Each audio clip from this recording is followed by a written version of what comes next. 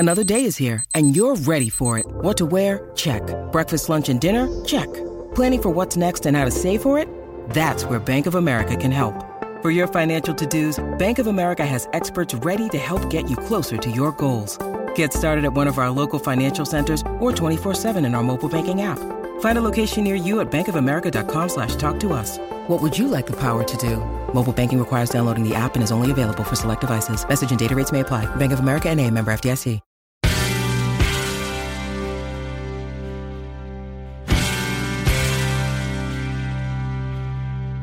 Welcome back to the Janice Dean Podcast. Happy New Year. I hope you're all enjoying the holidays. 2023 was a wonderful year for the podcast with some really incredible guests. I laughed, I cried, I learned something new, and I look forward to doing more of this for 2024. But before we jump ahead, I thought it would be fun to look back, or in this case, listen back to some of my favorite episodes from this past year before we ring in the new year. These were also some of your favorite conversations and moments that inspired great comments and thumbs up on social media. So let's get to it. It's a bird, it's a plane. No, it's actor and filmmaker Dean Cain, who not only had me over to his house when I visited Las Vegas in July of 2023, but he also promised to come on the podcast for a really wide-ranging discussion on his journey to being a huge Hollywood star and how even though Superman was the role of a lifetime, he's always able to stay true to himself and grounded when it comes to knowing what's really important in life. Here is the one and only Dean Cain on the Janice Dean Podcast. Dean Cain, you made the Dean's List. I was on the Dean's List just by virtue of my name, I think, because there's a Dean and a Dean. So I figured I was on that list anyway, just by virtue of Dean Martin, who I'm named after. Is that true? That's absolutely true. My mother, who you've met, who's slightly insane and lovely and incredible. I love your mom. Yeah, she loved Dean Martin. And I was supposed to be a girl. I was going to be named Deneen. And then I came out a boy, and she went with Dean after Dean Martin. So I love that little connection. I love that. She should have named me after Janice Dean, but since I'm 6 years older than you.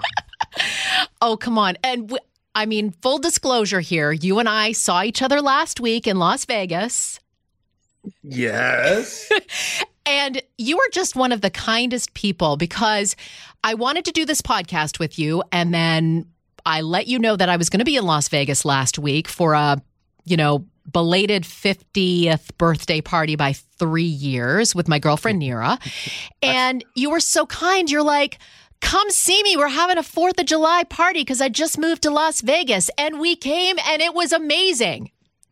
Thank you for coming, first of all. But you are the nicest. You're not only the nicest Dean, but you're the nicest person out there. So it was a no-brainer to invite you. And I was so happy that you could come see my new home. And then we could spend a little time in Las Vegas running around, you and myself and Nira and some of my family. We had a blast. I did. So we went for the 4th of July party and your mom and dad were there, your son and your brother. I love that you're so connected with your family. Tell me about that.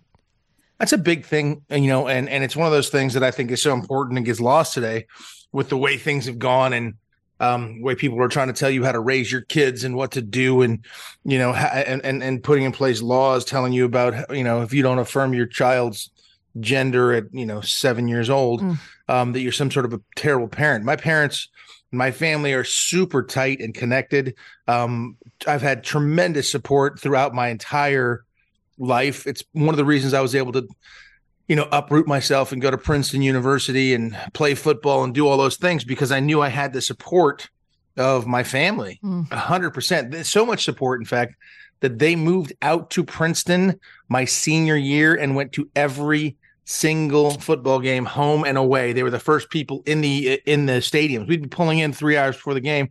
My parents would already be driving in. Oh, that is so important. And growing up, I had good parents, but there were times where they didn't show up to those things. And listen, I love my mom. My mom's still with us, and we're closer than we ever have been.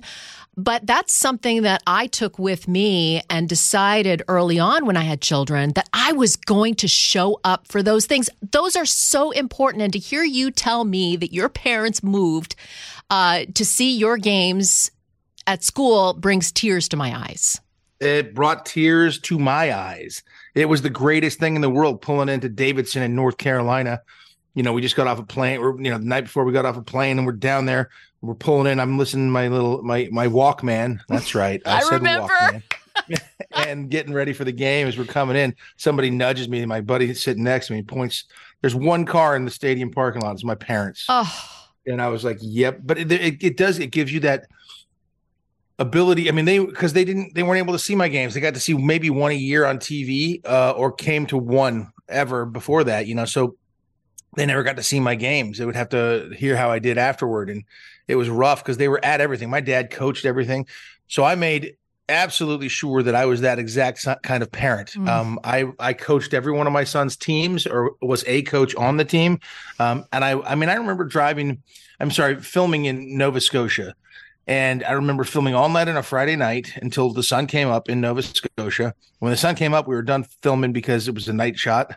And I got on a plane. I slept on the plane from Nova Scotia to LA, landed in LA, drove or got a car to my son's football game where I coached it, then took him home, had him for the night. And then the following day, I returned him to his mom. This is when we shared custody. And then I got on a plane and flew back to Nova Scotia in order to arrive just in time to film the whole next day. And I was there. Yeah. And he just took it for granted, which I loved. I wanted him to take that for granted, to have the strength to know my dad's going to be there. Of course he's going to be there. I mean, it's so much so that even when he went to college in High Point University, where he just graduated from High Point University in North Carolina, I became an innovator in residence there. I teach film and acting and screenwriting and stuff there a couple times a year. So or 2 or 3 times a year. So I'm there all the time. His freshman year, I visited him 11 times. Oh. He was like, Dad, you can bring that number down a little bit. He'll remember that. He will. He'll know that. He knows it. Next up, someone who had quite a year personally and professionally with a New York Times best-selling book, countless appearances on the Fox News Channel, and competing in his final wrestling match. He is just as awesome in person as he is on TV. Here is some of my awesome conversation with the terrific Tyrus. I've wanted to interview you for a long time. I'm so in awe of you because you're just kind of you're a regular guy. I know you have this big, incredible career of yours. You're famous. You've written best-selling books. You're on Gutfeld. But you are approachable. You're kind. You care about your family. And you care about this country. Yeah, well, I've been fired a lot. So, no, and that's sometimes because it's very easy when you experience success to where people watch you, like a crowd, and they'll cheer for you and they'll love you, and you will eat that up, and you will create a false representation of who you really are. Yes. Because once that's over, that crowd leaves and you don't have anything. So I've experienced that because I remember the first time I'd hear a crowd, you get a big head and you think you're bigger than your family, you're bigger than your friends because everywhere you go, somebody wants to buy your dinner or they want to take a picture of you. All that's superficial. It does not last. And you will be a shiny object for a little while and then a shinier object comes along. So you have to take that, you have to think about that. Every time you are successful in something, you have to remember it probably won't last. So, where does that humility come from? I had to learn it the hard way. I think the first couple times I was very good at being a self-sabotager for a long time because I would get to a certain point and just expect it to maintain that way. And usually when you're young and like, especially me, it was football, I started getting awards and letters from colleges. So, I didn't really have to. I started believing the thing, if you're good enough, they'll bend grades for you. They'll do this for you. A lot of false hopes and star stuff that comes from getting a little bit of attention. So you have to fail at it horribly. And I did. And I think that is when, even with wrestling, when I got fired from the WWE, I was like, no big deal. I'll figure something out. During that time of figuring it out, it was times where I was literally ready to go work at Pizza Hut and make pizzas. So you have to do what you have to do. But when you're going through those tough times at rock bottom, that's when you know who you are. And I like that guy a lot better because he's smart about what he does, his choices. He slows down when he makes his choices because everything has to count, and he doesn't take anything for granted.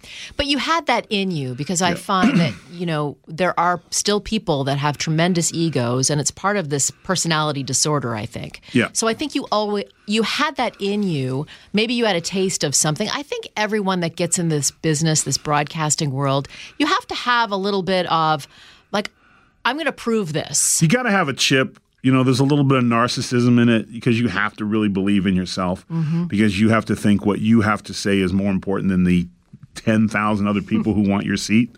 So there is a certain to that. But I think just because the way I grew up, my mother didn't give us anything. Everything we got, we had to earn. So even something as simple as like wanting, my kids, and I catch myself all the time. My daughter is adorable, and she'll give me Daddy, I really want this action figure, this Squishmallow.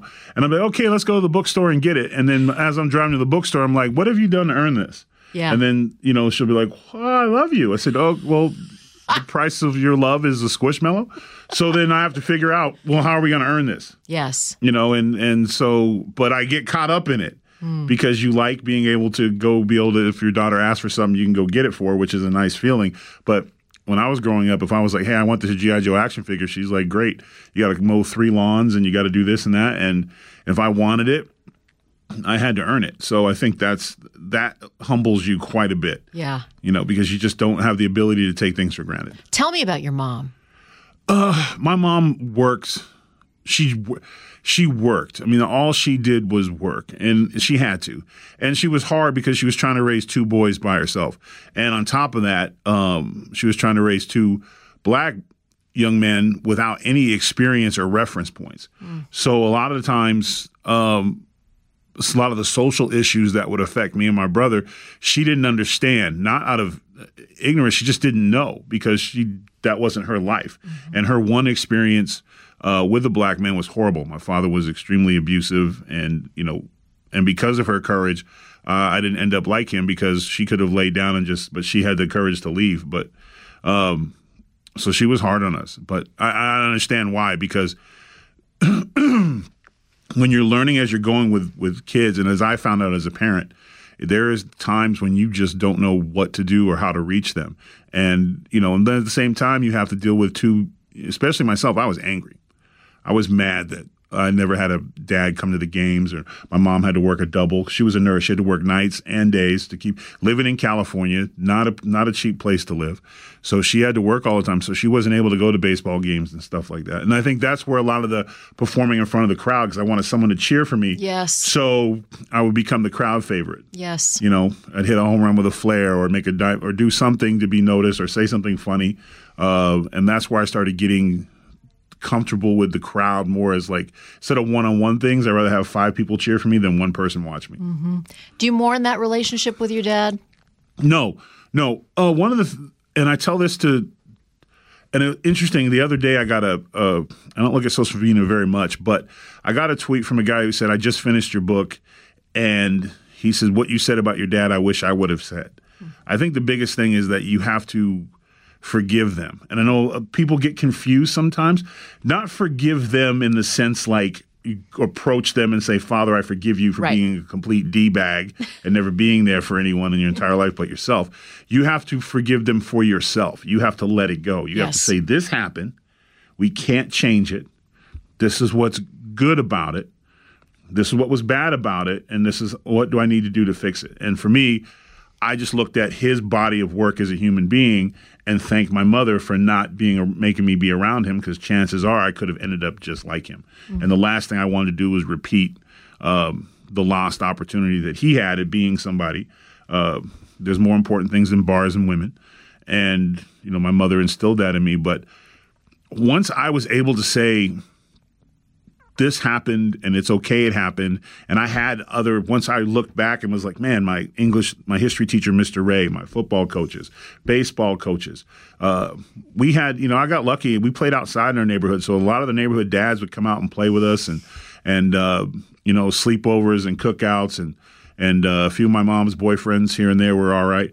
So you look at the body of work in terms of like male role models, and I seeked them out. I found them. I didn't realize it at the time. Yeah. But I also realized that when I was having fun, when I was playing sports, when I was outside, I was never missing or looking for him because he was never there. You can't miss what you don't know. Right. So I think that's the biggest thing. I think sometimes young men, they like to blame, well, I didn't have a father. No, you didn't, but there was some things in there if you focus on. Yes.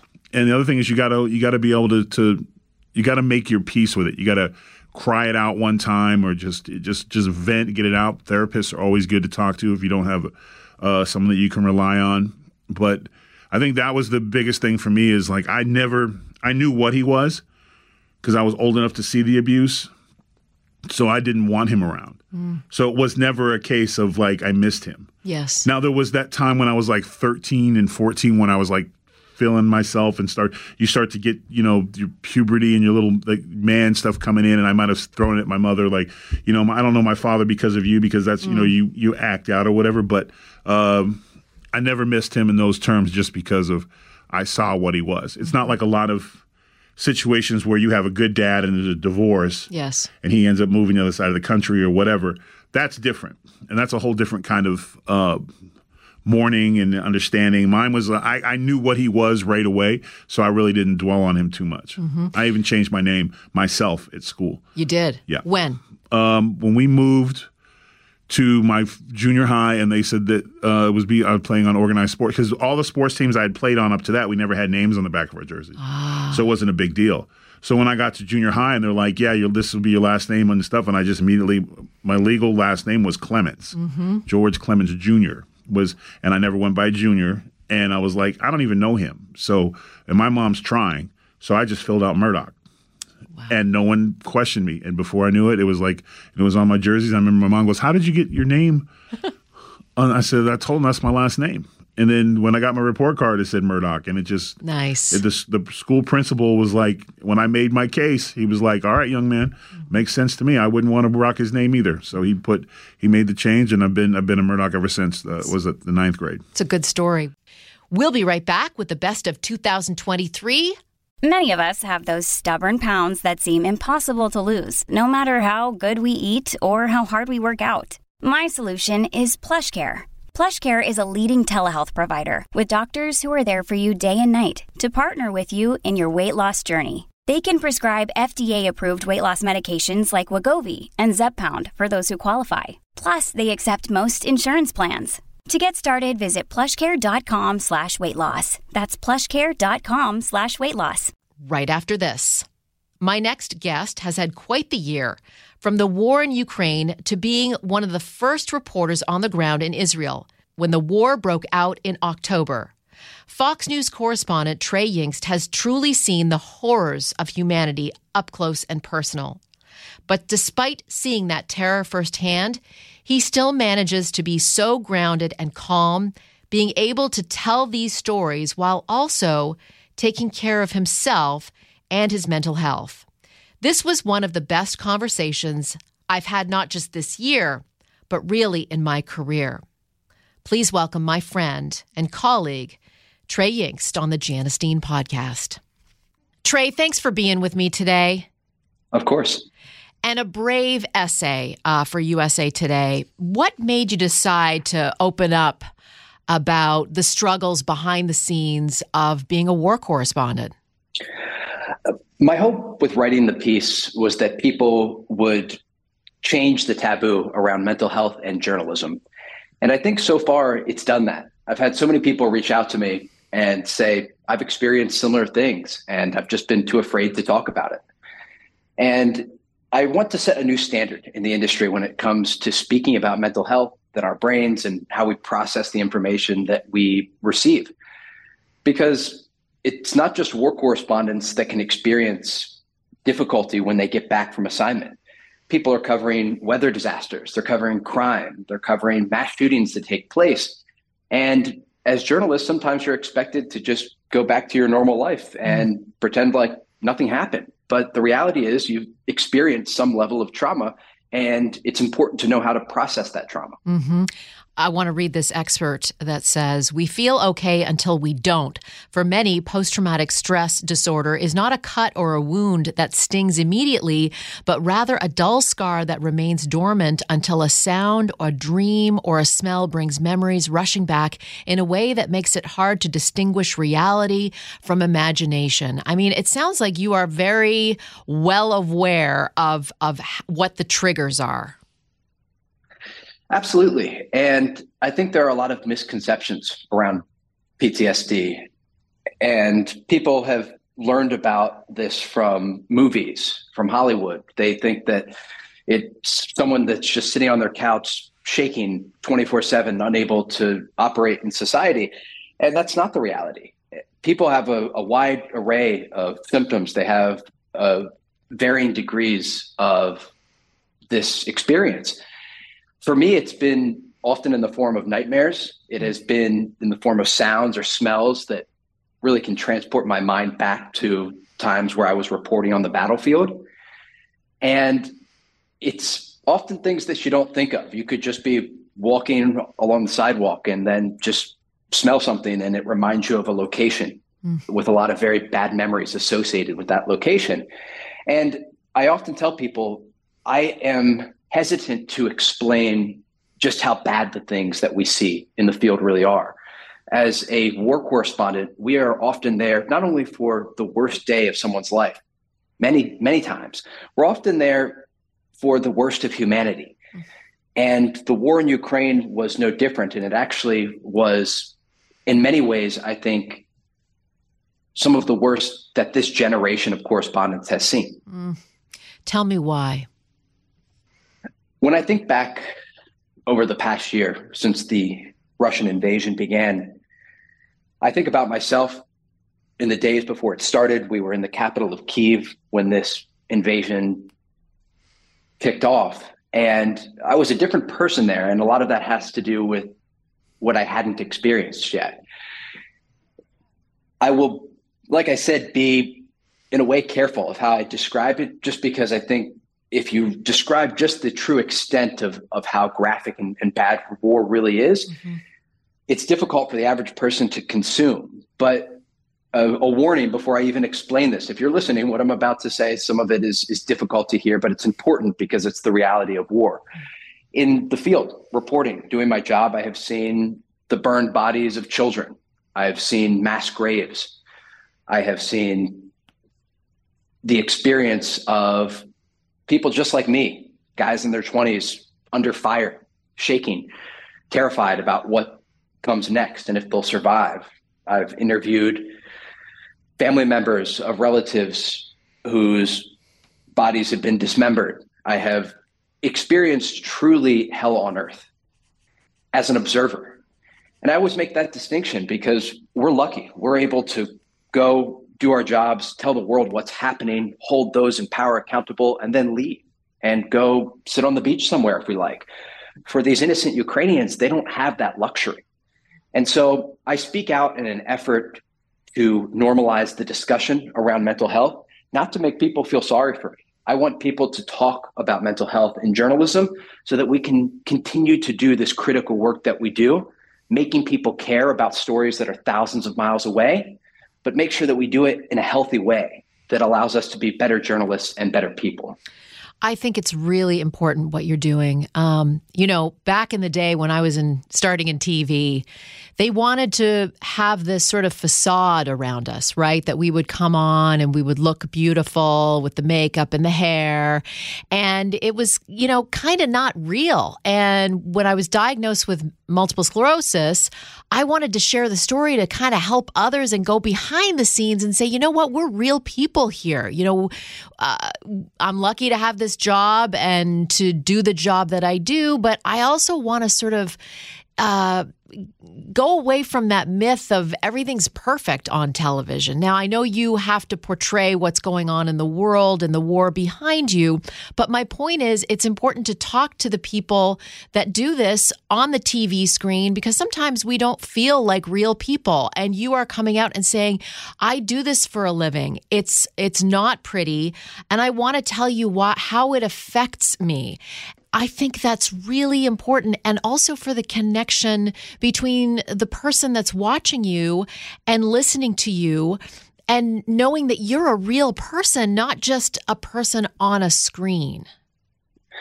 Absolutely. I think that when people see our work in Afghanistan or Iraq or along the Gaza Strip or in Ukraine, I think they can associate us with almost an action figure. We're there on the ground, on the front, under fire, in these tense moments, but we make it out and we bring the story back to the viewers. And I've had so many people in the industry even tell me, you're the most badass guy I know. And I hesitate to say thank you, because my job isn't to be this cool macho guy who's not afraid of anything and has no empathy for the people that I'm talking to. It's actually quite the opposite. I want to connect with viewers so they understand that what I'm telling them is accurate and it's fair and it's truthful, but also it's human. And I think doing that with empathy is so critical. And it's something that if you don't talk about mental health, you lose. And it's something that was a wake-up call for me in the field. There was one day, and at some point over the past year in Ukraine, I remember we were very close to the front lines, and the commander we were with said we can push up to this village that had just been liberated within the past 48 hours. And we knew it would be difficult, it would be dangerous, but important to show our viewers what it's like in an area that's just been retaken by the Ukrainians. And so we got up to this village, and we were in a garden, in a little cottage, a beautiful little village called Halushkivka. And a woman was in this house. It was her summer home, but this family had returned to make sure their house was still standing and everything was okay. And we were interviewing this woman, and just a few 100 feet away from where she was standing and telling us her story, on the edge of her garden was a dead Russian soldier. And I remember looking at this soldier and not really thinking anything of it. I didn't process what I was seeing. I just looked at it. It was like, okay, there's another human that's dead there, and let's continue on and not really think about it. Reality is that's a person. And while it's a person who invaded a sovereign country, they're still a human. And I think that there's basic human decency and things that we need to ethically think about as reporters in the field. But emotionally, it didn't register for me. And it was a moment where I realized a lot of the times when I'm working in the field, the way that I process things is just to get the job done and to almost not feel anything, because oftentimes what we're viewing and seeing is so painful that it's best just to not think about it. And while I think there is a place for that in our line of work so that we can get the job done, I think the danger is that if you bring that mindset back to your personal life and back to your job as a reporter on a day-to-day basis, you can become quite distant from reality. You can also become quite distant from your loved ones and your friends. It's very hard to reacclimate when you've sort of trained your mind to deal with things like that. And so you make a great point. I mean, our viewers have to know that we are human and that we're just like them. And that when we bring them a story, whether it be about what's happening on the front lines in Ukraine, or about a weather disaster in the United States, or about crime that's happening in a large population center in America, we're bringing it from a place of humanity. And we're trying to explain to them not just what's happening and the numbers behind it, but the impact that it has on people just like you and I. Right. And to get interviews with people that are going through this, that's difficult too. Yeah. The Best of the Janice Dean podcast returns right after this. When you need mealtime inspiration, it's worth shopping Kroger, where you'll find over 30,000 mouth-watering choices that excite your inner foodie. And no matter what tasty choice you make, you'll enjoy our everyday low prices, plus extra ways to save, like digital coupons worth over $600 each week. You can also save up to $1 off per gallon at the pump with fuel points. More savings and more inspiring flavors make shopping Kroger worth it every time. Kroger, fresh for everyone. Fuel restrictions apply. Finally, to wrap up the best of the Janice Dean podcast in 2023, my very dear friend and colleague who became a mom this year. And we were so incredibly happy for her. It's been a wonderful year. For the co-host of Fox and Friends First and author of the Cooking with Friends cookbook, Carly Shimkus, she took time out of her busy schedule to update me on how motherhood has changed her life, and I just loved this discussion. Carly Shimkus, you made the Dean's List. Oh, thank you so much. Janice, it is so good to hear your voice. Oh, I miss you. We miss you here. Ashley's doing a great job in the morning with Todd. Absolutely. But you are so missed, but we're so grateful and happy that you're doing wonderfully as a new mom. Oh, thank you so much. Well, first of all, I say it's good to hear your voice. I hear more of your voice probably than ever before because all I do is watch Fox News around the clock because I'm home. So Brock is getting a very early education in politics. But yeah, no, I'm good.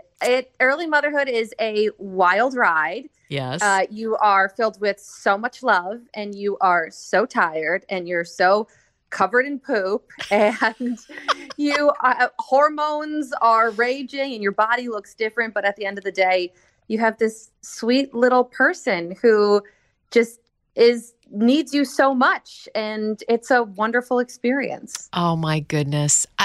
I remember what it was like seeing you before the birth of beautiful Brock. Yeah. And you can't even explain it, right? No.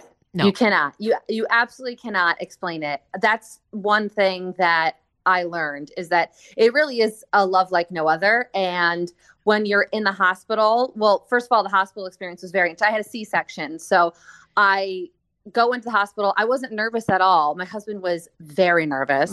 And the recovery was definitely much more difficult than I expected. Yeah. But it's one of the reasons it's so difficult is because, you just had major surgery and all you want to do is hold and care for your baby because of that love. And it is a challenge. I know that you went through a C-section as well with both of your boys, right? Correct. Yes. And there are pros and cons to both natural childbirth and C-sections.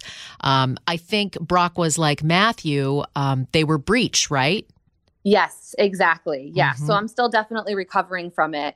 But hopefully I'll be up and running soon. You know what I was thinking about yesterday is I can't imagine parenting without the internet because you Google everything. How did parents do that for centuries before the internet occurred? Yeah, it really is one of those. You've never been put into this situation, and no matter how many books you read in advance, you're just not prepared. I remember, Matthew had trouble, he was very sniffly and almost like he had allergies early on. And I had not discovered the nose Frida yet,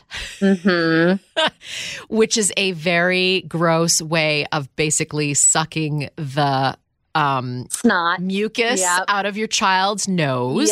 Yep. And I remember Sean went over to a friend's house for like a beer, and I was calling him within 5 minutes going, is something wrong with the baby? I don't know what's going on. I know. Well, babies don't have any way of like getting the congestion out of their body. Right. So now, Janice, there's it's a battery powered one that you could just, this is so gross. Oh, you are so lucky. You're so lucky. You just suck it right out and you don't have to use your mouth. Right. It wasn't like totally mouth. There's something protecting it. So you don't have to, it doesn't go into your body. If you are a mom, you know what we're talking about. You literally, there was a contraption that was made so that you could physically take the mucus out of your baby's nose by literally sucking a tube. And it's so, Sean did it. Yes. Yeah. Oh, that would be a Pete duty too. But I'm so glad that they've come up with the battery operated one. Yeah. And there's no more, somebody got me, actually, I think it was Kim Kern, who's one of the producers for Fox and Friends First. She got me I was always like, oh gosh, clipping nails is going to be a big issue too. Yes. So now there's just like a little nail file, but it's like a battery powered one. So it's like a little buffer. Wow. And it just, I know. It's just, why didn't we think of these things? We'd be billionaires. Well, I had to use the old fashioned clippers, and man, I remember that. It was just, and I still, Theodore will be very angry that I say this on the radio, but I still clip their nails. And he's 12. Yeah. I mean, you want to know why? Because they are your sons and you will do anything for them and they will always be your baby. That's right. Even though he's 12. So tell me all about Brock. Brock is a good baby. Even when he first came out, his cry was very gentle. Aww. I was like two little like purrs. It was very cute. And yeah, we got really lucky. I mean, he's still a baby, so he certainly has learned to use his voice from time to time, but he is so sweet. He was born 7 pounds, 1 ounce, 19 and a half inches. So, not the biggest baby, not the smallest, which is surprising to me because I'm tall. My husband is very tall and a big guy. So, but we have a little peanut on our hands. Aww. And he's got blue eyes and he's really adorable. And I just can't wait to see what he looks like when he grows up and watch him change and evolve. It does really happen quickly, my friend. I mean, I know a lot of people say that, like it's like over in a heartbeat or an eye blink. Yeah. And it is so true. I mean, I see little pictures of you and Brock and it just brings a tear to my eye because even though you're tired and these are really emotional moments, it is the most precious time in your life. And I think it takes time away from it to realize that. Do you know what I mean? And yes, because when you're in it, I remember Matthew, I had postpartum depression. I didn't realize I had it at the time. Sean and I would get into very big arguments because, and I know you and I have talked about this, but I put so much pressure on myself to breastfeed. And if I could go back, I would probably change it. And I wanted to ask you about that because I felt that the pressure came in the hospital as well. They wouldn't feed Matthew until I really gave it the college try. And that was, getting, having nurses come in and using a contraption to try to get the milk out. And so I was so overwhelmed, I would cry and think I wasn't a good mom and hear him crying because he was so hungry. And that to me felt very cruel, but that's what they did. They really wanted to try to get you to breastfeed. So if it's okay, tell me about your experience. Yeah, absolutely. So I think that that happened to a lot of women. I've actually heard other women say that happened to them. And if I could make a prediction, I would say that the medical community, nurses caught wind of that and have changed because I didn't feel any of that pressure except for one nurse who was very sweet, but very, very pro breastfeeding. And it was only one time in the hospital where I felt the way you did. And I actually remembered you saying this to me and me saying, no, you know what, I'm going to do what I want to do. And I did have an issue with breastfeeding. I'm bottle feeding Brock right now. We're using formula. And my milk just didn't come in.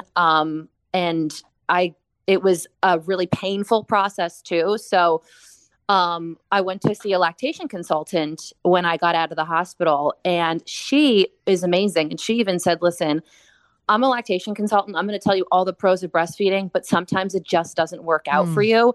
And I know from personal experience, because even though I have the job that I do, I had to formula feed my baby. Wow. So it was comforting to hear her say that and give the real honest answer of the pros and cons. And here's how I think about it. If you are going to be the president of the United States, you will be, whether you're formula fed or breastfed. You're going to be okay. Yeah. And so I feel really lucky to not have fully experienced that, but I did experience little glimpses of it. But people certainly warned me that it does happen. So I feel lucky overall. Well, this was quite a look back at some of my favorite conversations in 2023. What an incredible year. And I am so grateful to all of you for tuning in. So here's to more sunshine, happiness, love, and good fortune for the new year ahead. I can't wait to sit down for many more discussions in 2024. Thank you for listening to the Janice Dean Podcast. Thank you to all of my listeners. If you have someone you think should make the Dean's List, let me know at Janice Dean on Twitter or Janice Dean FNC on Instagram. Or you can rate this podcast. Please subscribe, rate, and review to this podcast on Spotify, Apple Podcasts, or at foxnewspodcast.com. Listen ad-free with a Fox News Podcast Plus subscription on Apple Podcasts. And Amazon Prime members can listen to this show ad-free on the Amazon Music app. And don't forget to spread the sunshine.